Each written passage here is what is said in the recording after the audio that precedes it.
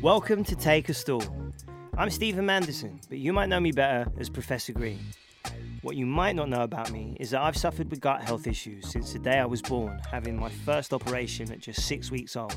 Surgery later on in life for a hiatus hernia in 2017 left my stomach partially paralysed. The doctor's idea was to give me more surgery, but I wasn't really up for that, having just gone through 2 weeks of complications and nearly copping it. Rabbit hole after rabbit hole, and ended up in some really weird corners of the internet, I gathered a better understanding of what was going on inside, which meant I was able to improve my gut health through a combination of healthy diet, exercise, high quality supplements, and becoming really boring. The last bit's a joke, sort of. Talking of high quality supplements, I founded my gut health brand, The Gulp, after realising there are millions and millions of people suffering with the same issues and worse that I was, who were looking for a simple and effective solution which didn't yet exist, but does now. Our aim is to get people comfortable talking about their gut health, their all-round health, and to break taboos around gut issues. So I've asked some of my mates to come and take a Gulp gut health test. Yep, I've literally got my celeb pals to send me their send off their poo in the post so they can better understand what's going on inside themselves. We also get to pick apart their life story by way of their toilet habits and the food they've eaten throughout their life.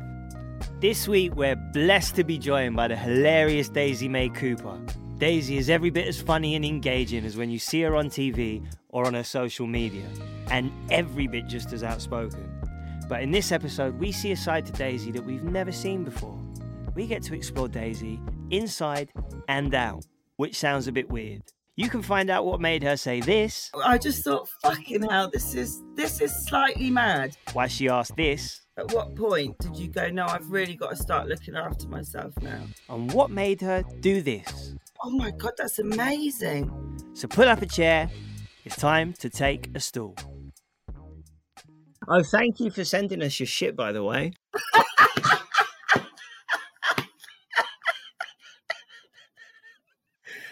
Fucking hell. I mean, I had to do it because I've never been asked to do shit for anything. And that I just thought, fucking hell, this is slightly mad. No, I would never have thought the first time I would be speaking to Professor Green is talking about my shit sample. But I mean, here we are, and it's the best way to meet. The whole point of this podcast really was just that it was trying to create something that was the exact opposite to what #wellness is. Like something that was inclusive as opposed to elitist, and like all conversations around health, like most people who discuss anything, especially gut health, are so holier than thou. They don't leave any room for things that we all enjoy, and that was it's not the point of this. That's so. I think it's really that important. is so true. That is so fucking true. And I've always, do you know what? It's one of those things that I'm fascinated by, and I've always wanted to do something like this, but been too afraid to do it in case it just comes back saying, like, you live like Henry VIII, like, change your fucking diet. Why did you get into this? Like, what is it about gut health? I was born with this is where it gets really boring and sad, so get your little tiny violins out. I was born with a defect in my digestive tract, so my stomach wouldn't empty. So I had to have an operation when I was 6 weeks old. And from that point on, even up until now, really, I've still had issues with my gut. But most recently, I had an operation in 2017, suffered really severe complications. Eventually, everything went back to normal except my stomach, which was all but paralyzed. And I was left in the same situation I was when I was 6 weeks old. So no solids would pass through my stomach. So I got into liquid nutrition and started to research ways of healing myself, really, without having to have more surgery. Yeah. Oh my God, that's amazing. Yeah, so that was where it started. And I just think, like, so many of these conversations, like, no one talks about shit. We all talk shit. There's going to be so many bad puns, forgive me. There's such a long list of them to come. Oh my, no, I fucking love it, mate. Keep them coming. For me, I was diagnosed with IBS when I was like 5 or 6. I always used to go, nah, and I got a tummy ache, mostly because I didn't want to go to school. But that kind of continued throughout my whole life. And then it was like, is it a gut problem or is it, because it made me anxious. I didn't realize that knot in my stomach, what I thought was a pain, was anxiety. So it started quite early for me. And yeah, that's kind of what led up to. Oh my God, that is fascinating. Because I just wonder how many people are out there that do just think that they've got massive anxiety and don't have no idea that they've got like a medical condition or a stomach like IBS. It's just exactly, fucking yeah. insane. And it's a syndrome. So it's like it can be, you know, sociological factors, physiological factors, and also psychological factors. So it's a conundrum. It's really difficult to treat because there's so many different variables. Yeah. When did you actually get diagnosed with it then? Did you have to go see loads of different doctors before they said that you do have IBS? No, it was just one, Dr. Gadvi. And it's funny because I had my son recently, and his first doctor's appointment was at the same doctors I used to go to, and Dr. Gadvi is still practicing. I'm not sure I'd trust someone that old with my health.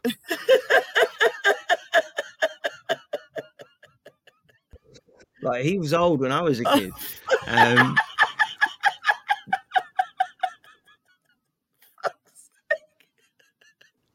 This has taken a turn already, isn't it?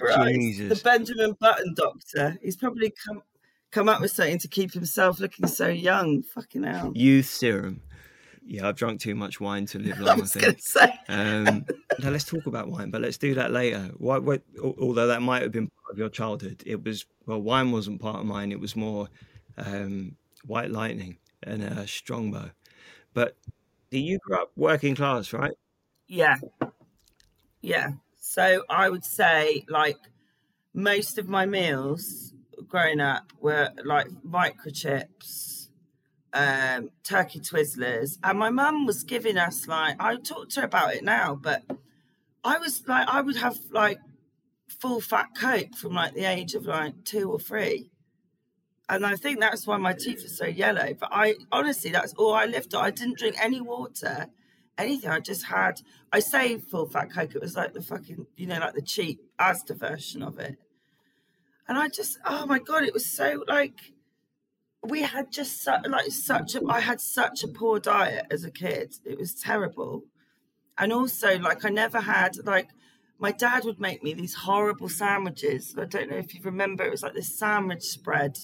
It was like a salad cream sandwich spread.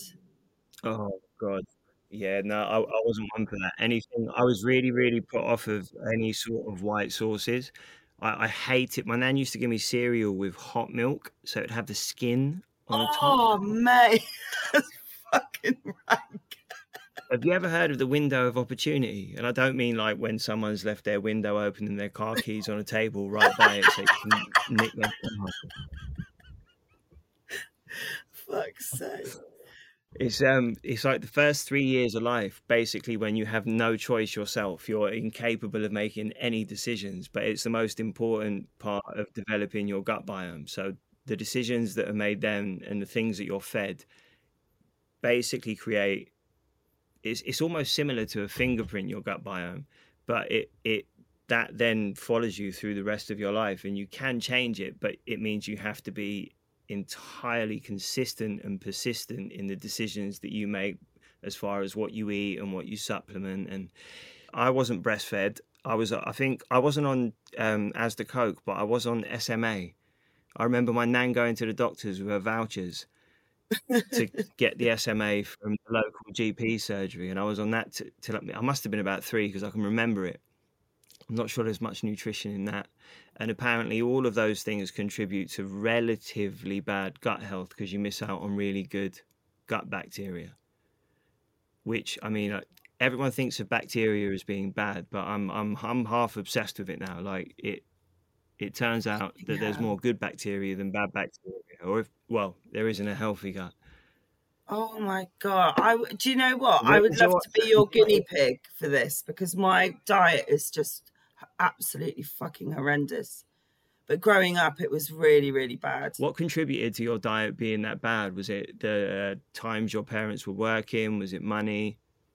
Yeah, definitely. I would say definitely money, because those things are fucking cheap. Like, it's fucking expensive to buy like fresh, go to the butchers and get fresh meat or organic vegetables, or like, I mean, I remember there was like a thing that Hugh Fearnley-Whittingstall did where he was trying to get everybody to buy free-range chickens. And it's like, well, if you're poor and there's 2 like battery chickens in the supermarket for like £5, then you're going to go for those. Like, you're going to get the shit eggs and you're going to get the shit drinks, and you're going to, because it's quantity over quality. Because when you don't have money, you don't have any fucking choices. And that's what does make me, I mean, it's just frustrating. And you always, it's like the NHS, it's like, who are the people that you see in hospitals? And it's mostly the working class, because they've got poor diets because they haven't got money. Yeah, and also stress, I think, contributes to a lot of it. Like, I know if I get stressed, the first thing that is affected is my stomach. And I think stress contributes to a lot of the problems that the working class have. I mean, I used to drink so much when we were poor. Like, if we had any money left over, it's like, right, we're buying fags or we're buying wine, because it's escapism as well, isn't it? It's like, because you can't go off on holiday or spend it. It's just like, oh, well, this will just, these bad things that I'm putting in my body, at least like take me out of this bleak situation for a short amount of time. How old were you when you had your first cigarette or drink? 13, I think, and it was a fucking silk cut. How old were you? God, I think I was worse. So I was taught to roll spliffs. I didn't smoke weed at this point, but I was taught to roll spliffs from about the age of 9. All the older kids were like, anything they couldn't be bothered to do, they would make us do. I remember one of the older kids in the flats, Chesty, going, go to the shop and get me a beer. I'm like, I can't buy beer. I'm not old enough. He just said, tell him Chesty sent you. I had quite a bad time with alcohol when I was younger. I remember specifically there was the odd sip of White Lightning, and you'd try and like look hard in front of people as well. So you like, if there was a girl you fancied or whatever, and there was a spliff being passed around, you'd be like, and I remember she was a bit older, her name was Jamie. I actually remember the situation. You'd take the spliff and be like, and then try and avoid the whitey. But I think my diet was quite similar to yours. Like, I was brought up by my nan, and she was working 3 jobs. So not only did she not have much money, there wasn't much time either. But I also think education plays a big part. Like, we're not taught about nutrition. And there was a lot of like, 2 for 3s, that would be the wrong way around. 3 for 2s at Iceland. So it was much the same. There was a lot of oven chips. There was a lot of microwave meals. And mealtime generally for me, because our dining room was the size of a toilet, was spent in front of the television. Oh yeah, in front of the telly watching the fucking Simpsons. That was all, just watching Simpsons after, or the like VHS that I don't know of, like what did we have on VHS? Oh, like The Lion King. Just watch that again and again and again and again. But yeah, it was always spent in front of the television, and that is such a bad thing, isn't it? Because you're not thinking about what you're putting in your mouth when you're distracted. Completely. It does check. Like, now things are quite different. Like, I enjoy food a lot now, and I'm not necessarily more conscious about what I should be. Like, I talk a good game, but like now I try and, with food, like, it's something I enjoy with friends, and generally not in front of a television. It's something that's more considered and more time goes into. Maybe not so much since COVID and not being allowed to socialize, and also having had children, which you have too. You'll understand better than me that there are decisions made when you get to a point of, oh my God, I don't have time to do anything else. I'm just going to order fried chicken. Oh my God, that's so true. That's so true. And it's like when you start making the mistakes that your parents did, and you're like, I can't be, I'm just rushing around. And she's just saying, and I'm thinking, oh, have I got time to like boil broccoli and get, make a pasta dish for her? And I think, oh, fuck, I'll just get a pizza. And I've got to stop. I've got to stop doing that, because I'm just it will just be like this cycle that will keep going around. But I do try to get her to sit down, for us all to sit down together at meal times. How old are your children? But it is, yeah. So my daughter's 3 and my son is 9 months. But I've been giving him skips. I gave him some skips the other day, and that is absolutely appalling. But he was crying, and we were at this pub, and I thought, I just have that. Did it fix the problem? Terrible. Did he stop crying? He stopped crying. Well, there you go. Needs and must. He was bloody loving them, one after the other. It was like crack to him. Oh. My son's not ready for solids yet. He's 3 months, so he's still being breastfed and getting all the goodness that I never did as a kid. But it's crazy, isn't it? Like I still do that stupid thing as well, where he goes down to sleep, and instead of me going to, everyone always says just sleep when they sleep, which is really sound advice. But I still do that thing of going, right, let me just make sure he's going to stay asleep. So then, like 3 hours later, I eventually go to sleep, and he wakes up after about an hour. And it's difficult because you've got time just to scroll through your phone, which you just can't do when you've got a kid. So I start looking at Instagram, and then I get lost in it. And then by the time I've looked at what's happening with the Kardashians, he starts waking up, which is a pain in the ass. You're quite prolific on Instagram, though. And amazing. And that was one of the reasons that I really wanted to talk to you on here, is because you're straight talking. There's no bullshit. That's so nice. Thank you, mate. Well, I feel the same about you. Has it got you in any trouble? Oh, loads of trouble. But this is the problem, right? Is that I suffer, what people don't understand is I suffer from absolutely crippling anxiety, where, I mean, this is why I've had to come off it a bit, because if I get like one bad comment, I can be in bed for in like a fetal position for days, just crying and just feeling like absolute shit. It's just like, if people knew the other side of it, it's horrible. It's horrible. Or you think you've upset somebody, and I'm like, oh fuck. So 13, first drink. Beyond that, teenage years, when you started to look after yourself. Actually, before that, what was home like? Who was at home? So my mum and my dad and my brother. It was quite weird. So my mum lost her sister when her sister was like 30 in a car accident. And my mum just went into this like massive depression and was just in bed like the whole time. So we were kind of, I mean, I suppose like raised by our dad. Like dad was like, just having to, and that's when we became really poor, because there just wasn't money coming in, because dad was like the stay-at-home dad. And then he started working, like stacking shelves at Waitrose. And, but it was just, so then you just have to kind of entertain yourselves, don't you? And that's when you go out, like we used to go, because we lived right by Tesco's car park, which had like a bottle bank and a paper bank. And all we were ever doing is like trying to get pornos out of the paper bank. So it would just be like doing shit like that. What else did we do? There was a woman called Judith, who was a next door neighbour, and she was like in her 60s, and she used to sunbathe with her tits out.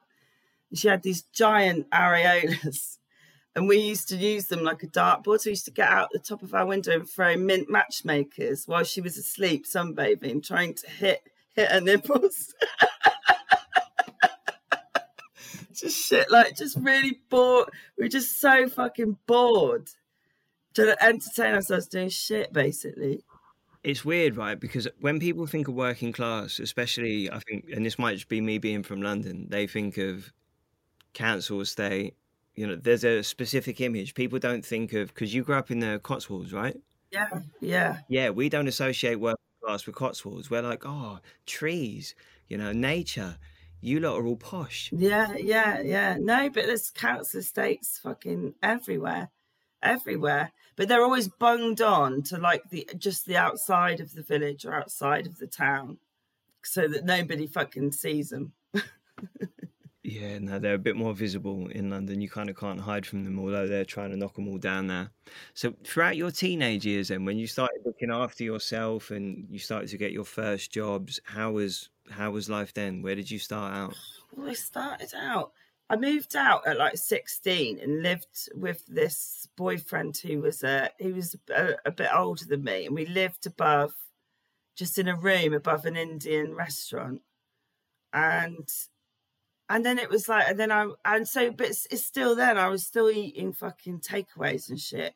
Just never, because we didn't have, it was like a bed sit. So there was like a shared kitchen, and I never wanted to go in the shared kitchen to like see anybody. So it was always like just takeaways or, yeah, just still eating shit. Like I don't think, do you know, this is so mad, but I don't think I actually drank a glass of water until I started drinking water till I was like in my mid-20s. It was always fizzy drinks. Always. Isn't that mad? It's like one of the most important things, isn't it? Hydration. Fucking mad. Absolutely insane. Just never crossed my mind. Yeah, I was well on the government juice. We used to call it the government and Panda juice. Pops. Do you remember them?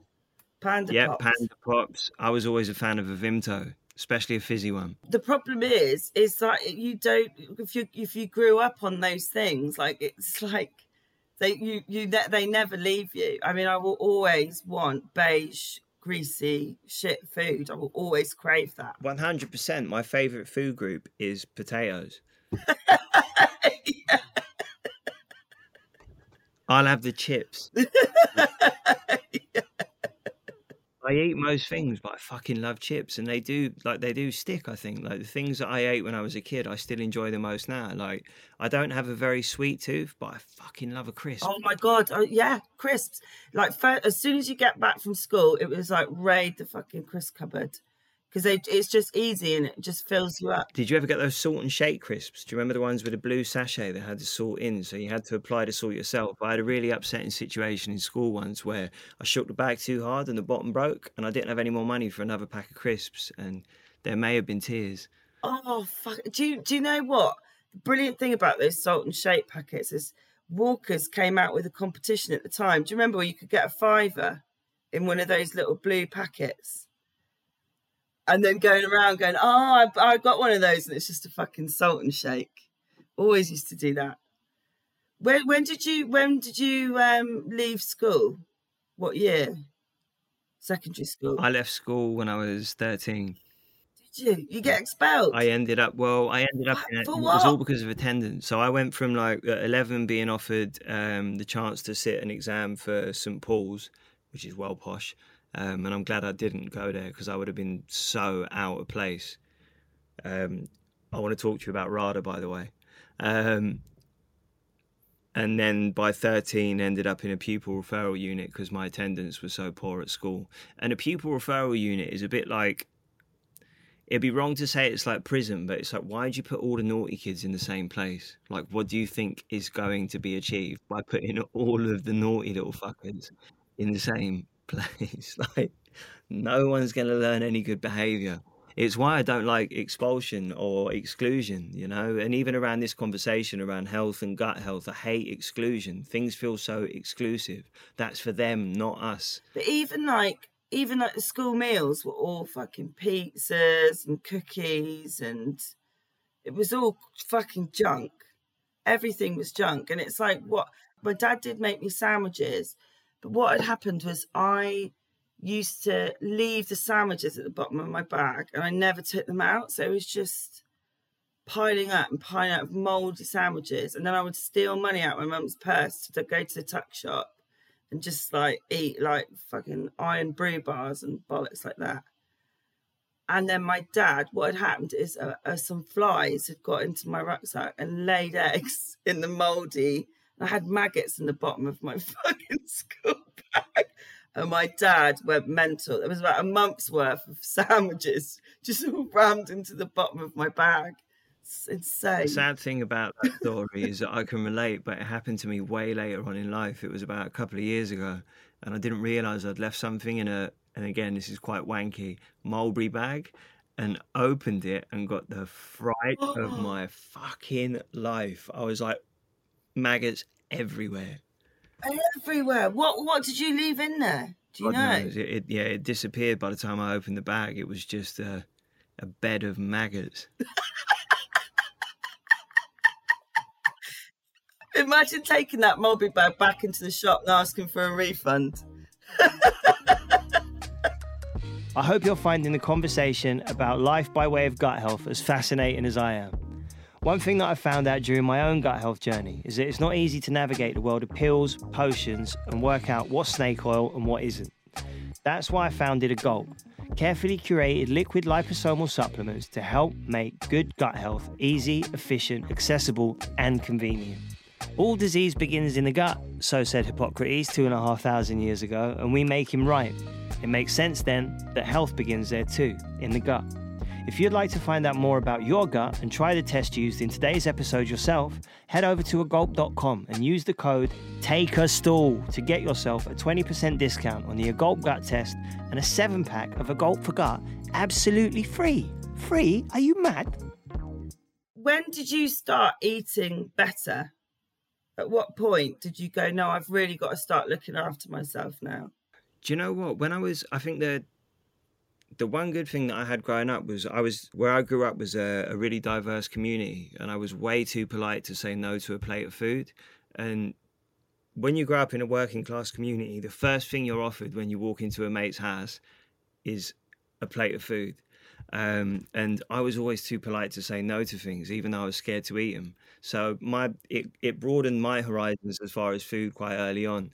And then I left home when I was 18, 19, and irrespective of what I did to have money, might have been a bit naughty, a large part of that money was spent on eating food that I enjoyed. So I started to eat a lot better from that age. But throughout that, even from then till now, you know, the bad habits still continue, and I slip in and out of doing really good for myself and then being really bad for myself. I find that like if I stop exercising, then I'll be like, fuck it, I'm just going to eat shit as well. I'm not like, right, I can't exercise because I've hurt my back, so I'm going to eat really well. I'll just be like, fuck it, if I can't exercise, I might as well just eat chips. Yeah. It's all or nothing. Yeah, pretty much. I totally get that. Totally get that. Boring question for you. When did you start acting? When did you realize you wanted to act? I mean, probably when I was really young. My mum would let us watch from a really young age, like horror films and like B movies, and she would record them, and they were like Tremors and, you know, all those like the Gremlins and all that, and I just was so obsessed with it. And I remember thinking, oh my God, all I want to do is be in a horror movie. It looks so much fun. And then I just, then there was like this acting teacher that was in, and I would write my own, me and my brother would do our own kind of plays and things. And then my dad took me, my dad went to this drama teacher in the town who was meant to be amazing, and said, look, I've got my daughter, can you come and see her? And she was like, well, you know, I've got so many people on my books and at the minute, so I don't think that I can. He would go around there all the time, just say, please, can you just see my daughter and just see what you think of her? So, and then he managed to get me lessons with her, and it was really expensive. I think it was like, even then it was like £10 for half an hour a week, and they couldn't really afford that, but they found the money, and I absolutely loved it. It was just like, oh, I'm so shit at everything else, this is what I'm meant to do. Like, I can't do anything else. I'll either do this or I'll be a heroin addict. Like, there's just no in between. Well, that would have been terrible for your gut health, heroin. Can't imagine that any fucking good. What was the everything else, though? Oh, like at school. Yeah, at school I was just dreading. It felt like I was so thick. It was like everybody else seemed to be getting it, like maths and science. And my brain couldn't fucking comprehend what, like, I was like, why is everybody so much more advanced than me? And I was just failing in everything, in sports, in like every subject. And it wasn't until I discovered like acting and drama that I was like, oh, actually, I can do this. I can do this well. And that was amazing, that I felt like I had a purpose that's sort of like for something. Did you suffer any false starts? Was there any sort of like, because I know in my career there were definitely a few where it would have been really easy to go, okay, this is never going to happen, and just given up. Oh, fucking, I mean, loads. I mean, absolutely loads.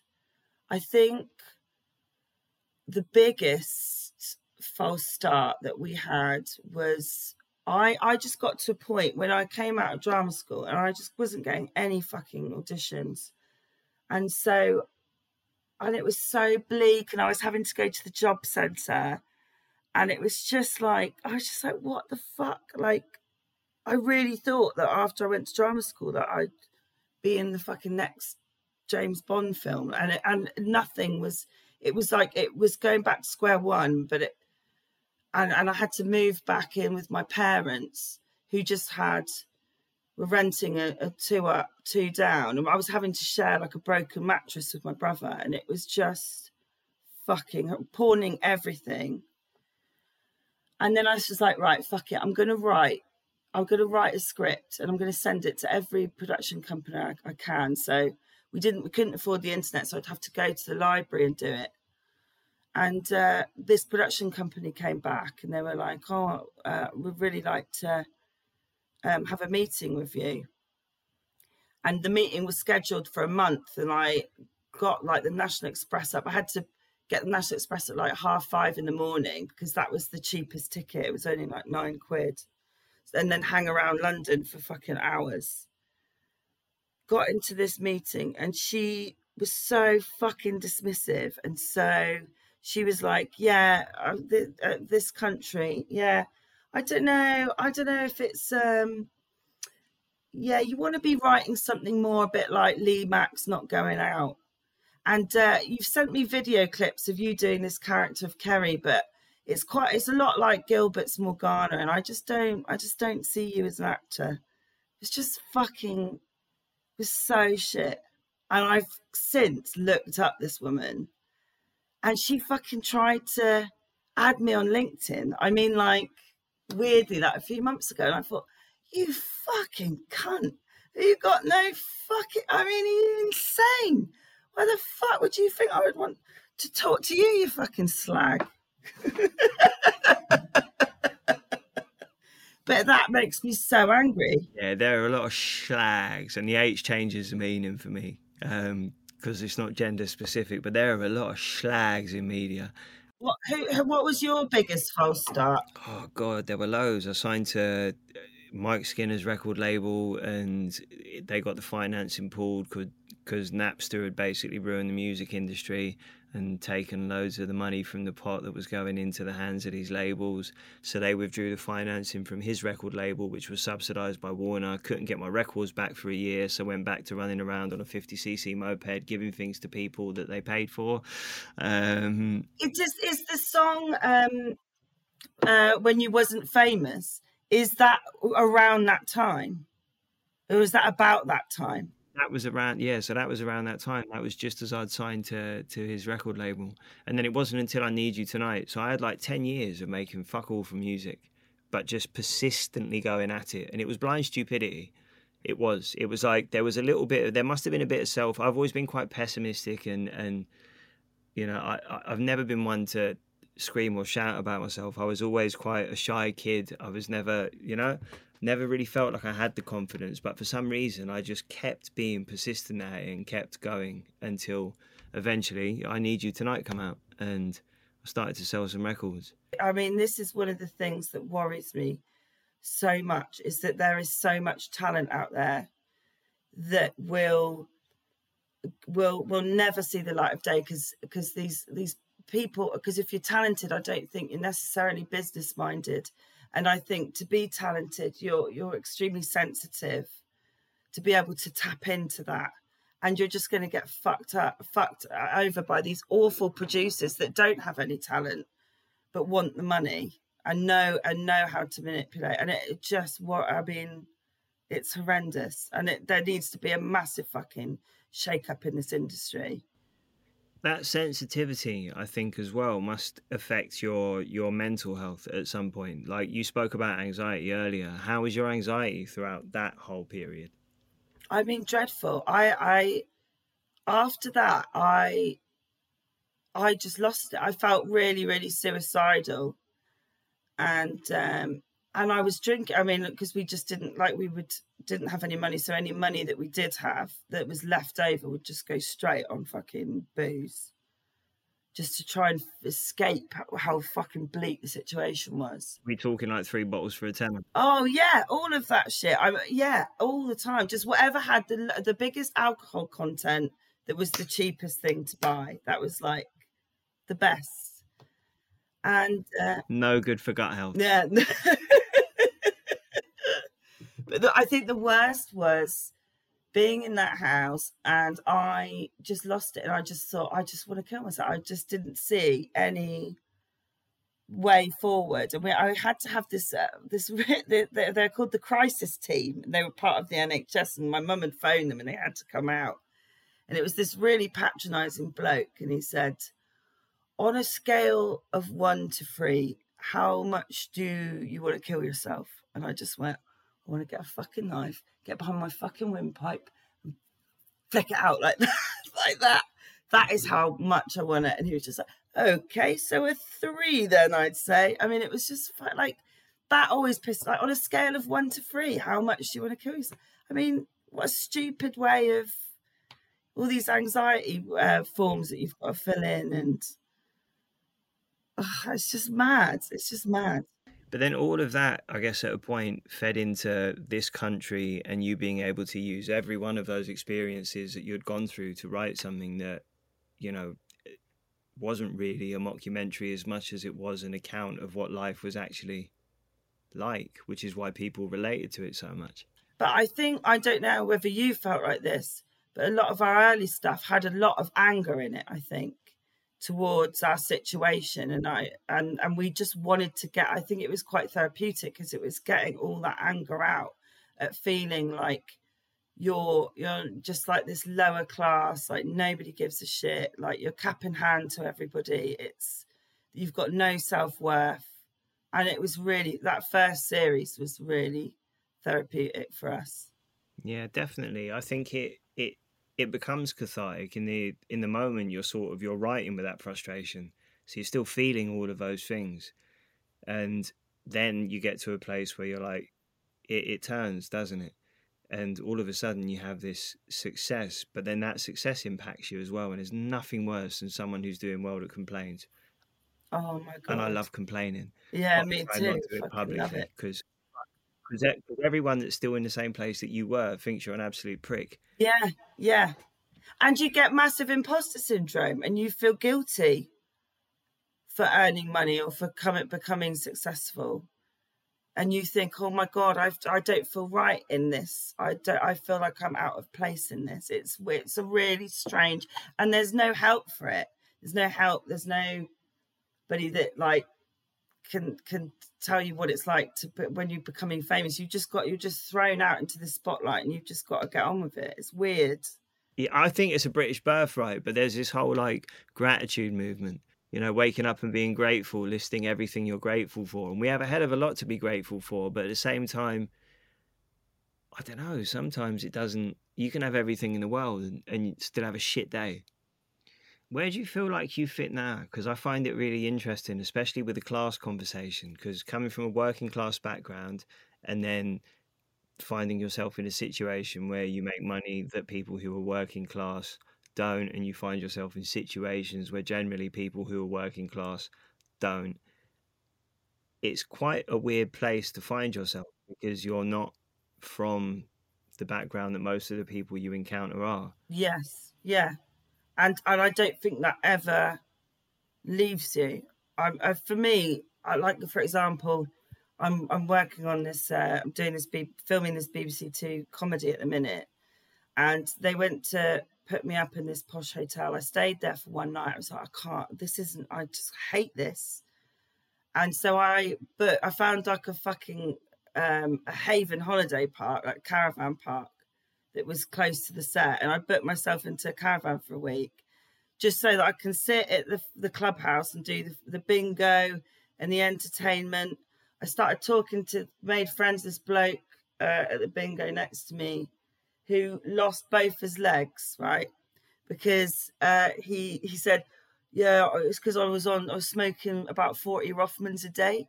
And the doctor said, after I lost my first leg, you've got to stop smoking. And you would have thought I'd stop smoking, but no, I kept on smoking, lost the other leg. And I was like, fucking hell.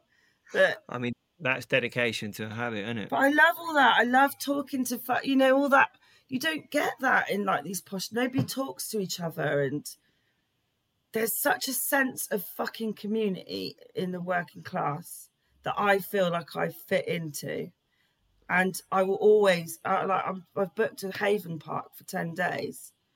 It's the only 10 days I get off this year with me and my kids, because that's where I get my joy, and that's where I feel safe. And it's weird. I don't think that ever goes. With your health, your gut health, mental health, physical health, health overall, do you think becoming successful and having more security has had any impact on it? And has it been positive or negative? I think it gives you more, money gives you more choices, for sure. Money makes your life a hell of a lot fucking easier. And I'm not going to lie about that. It really, really, really does. But I think fame is a massive, can really impact. It's a horrible thing, especially if you suffer from anxiety, because you feel you're just frightened all the time. Like, I'm frightened of getting cancelled every fucking day. And I'm scared to even Google my name, or to say, if I go out to the pub for a few drinks, I think, oh, fuck, I fucking fell over as I was walking out. Or I was chatting to some girl in the toilets about bollocks. And I just think, oh, if somebody filmed me, or you're just paranoid the whole fucking time. And what's funny is people think when they're taking a sly video of you or a sly picture of you that you don't notice it. It's like, I can fucking see you doing it in my peripheral. It's weird. So weird. It is a weird part of it. I'm like, look, if you want a picture, come and ask for one. But filming me when I'm sitting down at a table with my partner or whoever I'm with and I've got a mouthful of food is just a bit intrusive, isn't it? Fucking hell. Fuck knows. I think I'm just a massive twat. Nah, I disagree. I think it's because it is fucking annoying and we should be allowed to complain. No, but complaining, I absolutely fucking love bitching about. There's nothing I enjoy more than just bitching about shit all the time. I just love it. I just really fucking love it. I wonder if that's being British. All right, so are you still doing keto? I saw on your Instagram you were doing keto. No, because I got fucking kidney stones. I got kidney stones from it. Horrendous. Because I was just eating steak. I was just eating steak all the time. Steak and butter. And I just suddenly got this agonizing pain, and it felt worse than having contractions. And I went to I said, Dad, you've got to fucking take me to hospital. And I went to hospital. I couldn't even walk. And it was kidney stones because of the keto. Fucking awful. But I've never had a healthy, and I still do not have a healthy relationship with food. It's like, I don't know how to fucking manage it at all. Like, it's like I feel, especially with losing weight, I've always I'm either slim and unhappy because I can't eat the shit that I want to eat, or I'm fat and unhappy because I'm fat. It's just no, it's weird. I still do not have. I really want to sit down with a nutritionist because I need to crack it, definitely, and I think it would help my mental health as well. It's weird. There's so many old sayings like you are what you eat and food for thought, and all of these things actually have some meaning as far as there are things that if you eat you feel better, and things that and there are links now between certain bacteria in your stomach and your mental health and your mood. And I noticed that the better I look after my gut, the better my mental, and that was kind of where Gulp was born, was me realizing that the better I looked after my gut, the better my mental health was. And that's not to say that I don't slip back into bad habits and eating crap all the time and then feeling shit. But like I said, bad decisions tend to beget bad decisions. But it's always, everyone always balance is always a thing that's promoted. But I just think everything in moderation, even moderation. Excess is fun sometimes. You need to Otherwise, where's the point in... My great-grandmother always... And she lived through 2 world wars, you know? And she was always like, just a little bit of what you like won't hurt you. Oh God, that's so true. I think that's probably where I'm failing. Is it's like with me, it's all or not. I just get manic about it. So if I am eating well, it's like I don't ever have treats, and then I'll just fall off the wagon and then just start eating shit all the time. It's weird though, isn't it? Because even the language around it is like the idea of having a cheat meal. Why does it have to be like... Yeah. Why does it have to be a cheat meal? Cheat suggests something wrong, something negative. Yeah, that's so fucking true. I have to get it sorted because my guts are fucking so bad. Like, I can't believe I'm telling you this, but I have like fucking diarrhea like all the time, and it's because of the shit that I eat.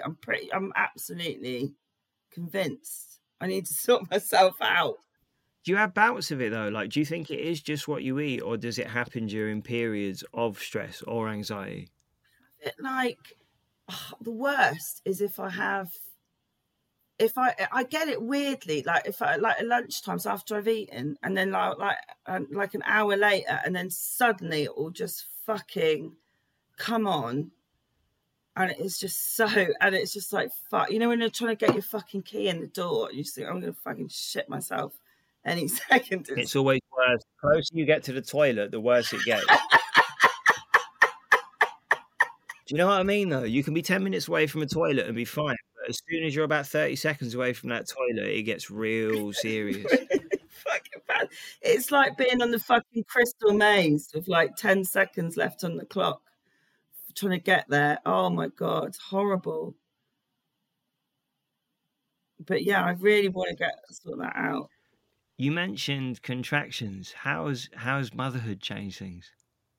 Oh God, that's just like, I mean, motherhood, and you'll know, it's fucking, your body my body's just completely a different body to what it was before I had kids, and then there's even more pressure to get, slim right down as soon as but it is different. Like, I find I will just, because I'm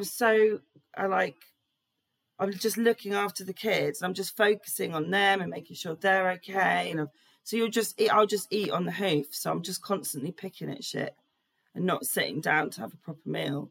Apart from a Sunday roast, which is like a big occasion in our house. Cooking a Sunday roast is like the best fucking thing. Yeah, we got that in common. And listening to the radio and drinking while you do it. Do you drink while you cook the roast? I'm pissed as a fart by the time I serve dinner. That's fucking great. Do you keep having to turn the oven down? Yeah, just to prolong things so I can drink more before I eat. It's one of those meals, like it's so laborious, but it's such an enjoyable process. But by the time you serve it, everyone else is like, yes, food. And you're like... Yeah, couldn't give a shit. But it is my favourite meal. It would be my death row meal, 100%. Now, I saw a picture of one of your roasts that you'd done, and it looked fucking unbelievable. Unbelievable. My roasts aren't like that. I want you to teach me how to cook a proper roast and make the Yorkshires as well from scratch. They're easy. I can. That's no problem. And you are. Yeah, come over for a roast. I'd love you to. If you can make the journey down from there. So do you still live do you still live locally to where you grew up now? Yeah, because I could never move away. And I don't, and the thing is, like, people don't know me here for this country. They know me from like year 4 of primary school for pissing on the PE mat. It's like people know me for before that. That's fucking wicked. See, it was the opposite for me. And I mean, London's not that big. I don't live that far from where I grew up, but I grew up wanting to get away from Hackney, not realizing it wasn't an area I was trying to escape. It was the social situation. It was the fact that we had no money. I was trying to escape poverty, not an area, but I associated the area with the poverty. Is there anything you do that you try and do every day or as consistently as you can to look after your physical or mental health? Is there anything you try and put into practice if you get a second to yourself, away from work, away from the children, away from all of the other obligations you have as Daisy Cooper? Probably the biggest thing that I make sure that I do is such a stupid thing, but make my bed in the morning. Like, mentally, for me, that is such a good way to like start the day. And I've got that time to make it as much. I'm actually in my bedroom now. I'll show you. I've just made it today, and I was just like, because when I can, and it's actually quite an enjoyable thing to do. And I don't know where that comes from, because I was always so fucking messy, and it's just that little bit of order that I can, that makes me feel better. I feel like a normal human being if I make my bed, and then I enjoy getting into my bed later because it's made. Yeah, I'm with you on that. I think chaos is important, but it's important to have a little bit of order as well. And the whole tidy room, tidy mind thing, I think there's something to be said for it. I do that every morning as well. I don't make it as well as you do. Can I see that again? That literally looks like something out of a white company pattern. Yeah, but I tell you what, I mean, I only rent this place. But what the pointless thing is, right? See those throw cushions? I'm going to give you an example. Oh, hang on a sec. Can I put it here? So I'll put them on in the morning. And then as soon as I fucking get into bed, I fucking just toss them over there. So what I'm doing, so who is that even for? What am I doing that for? It's fucking insane. Stupid. Fucking. I do the exact same fucking thing. There's no need for that many pillows.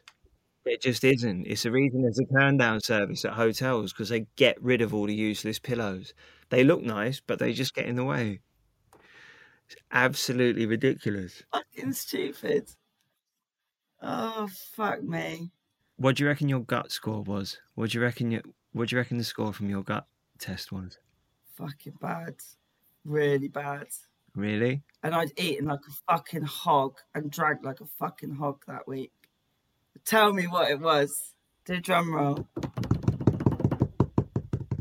It's fine. It was 5 out of 10. 5 out of 10? Yeah, and that's a snapshot. So if that's what it was after a week of eating like a hog and drinking like me, then that's actually God, not that bad. Really? Do you have scores that are way lower than that? Way lower. Who else got a score? Who got the lowest?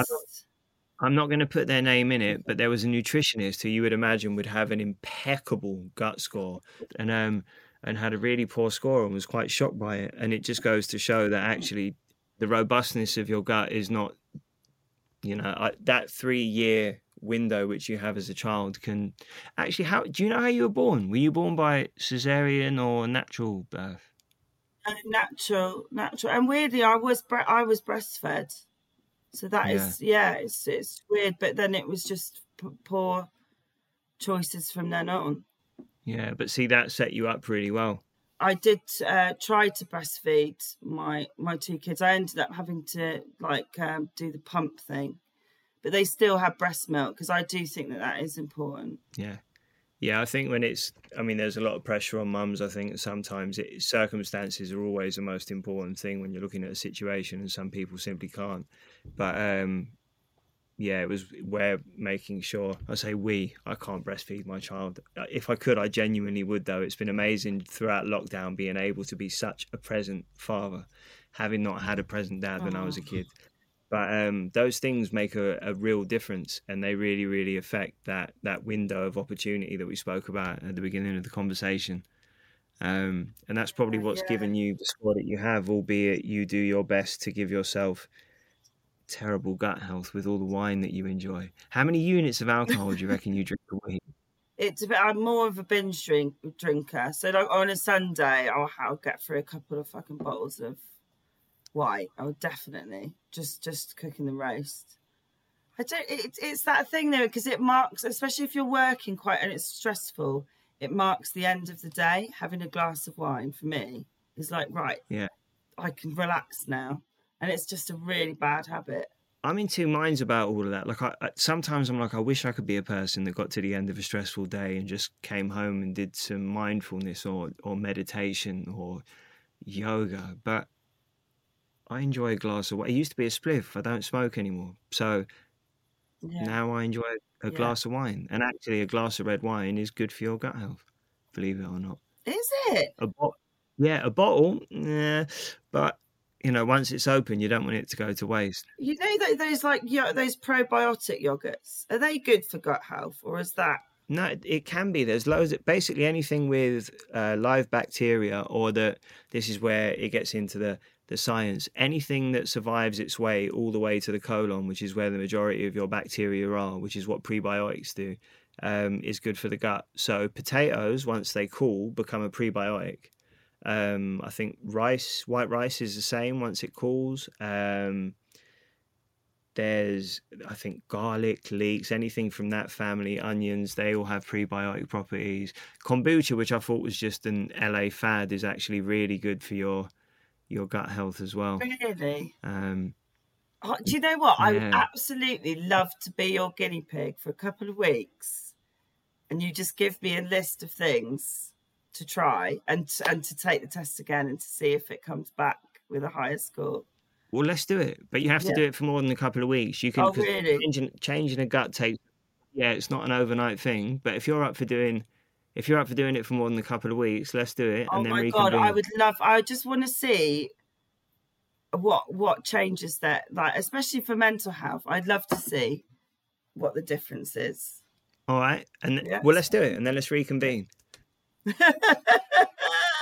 In between, if you want to come for a roast, you're more than welcome. Absolutely, 1,000% coming for a roast. Absolutely, I'll have a natter with your missus. Daisy, thank you so much for coming on Take a Stool. It's fucking what a brilliant name. It's brilliant name. Thank you. I was so happy when I came on. Oh my God, it has been such a pleasure. I cannot thank you so much, mate. Right. I'm going to hold you to that roast, by the way. Please do. You're more than welcome. Any Sunday. All right, darling. Take care. This episode of Take a Stool was brought to you by A Gulp. That's AGUULP. If you're amongst the 86% of the UK population that suffer some form of tummy issue each year, fear not. Take the guesswork out of gut health. A Gulp for Gut contains the vitamins, minerals, nutrients, and prebiotics that you need to improve your gut health. Delivered via a daily liquid shot with superior absorption. Our brand new Symbiotic, a clever blend of probiotics and prebiotics, come jam-packed with over 50 billion live bacteria in handy single-serve sachets that don't require refrigeration. Our range also contains for brain, for immunity, for sleep, and for recovery, which is just as good for those long days as it is for those naughty late nights. And if you'd like to find out more about your gut and try the A Gulp gut test used in this episode yourself, head over to agulp.com and use the code TAKEASTOOL, that's all caps, no spaces, Take a Stool, to get yourself a 20% discount on the A Gulp gut test and a 7-pack of A Gulp for Gut absolutely free. Find out more about A Gulp by visiting agulp.com or find us on Instagram at agulp. That's AGUULP.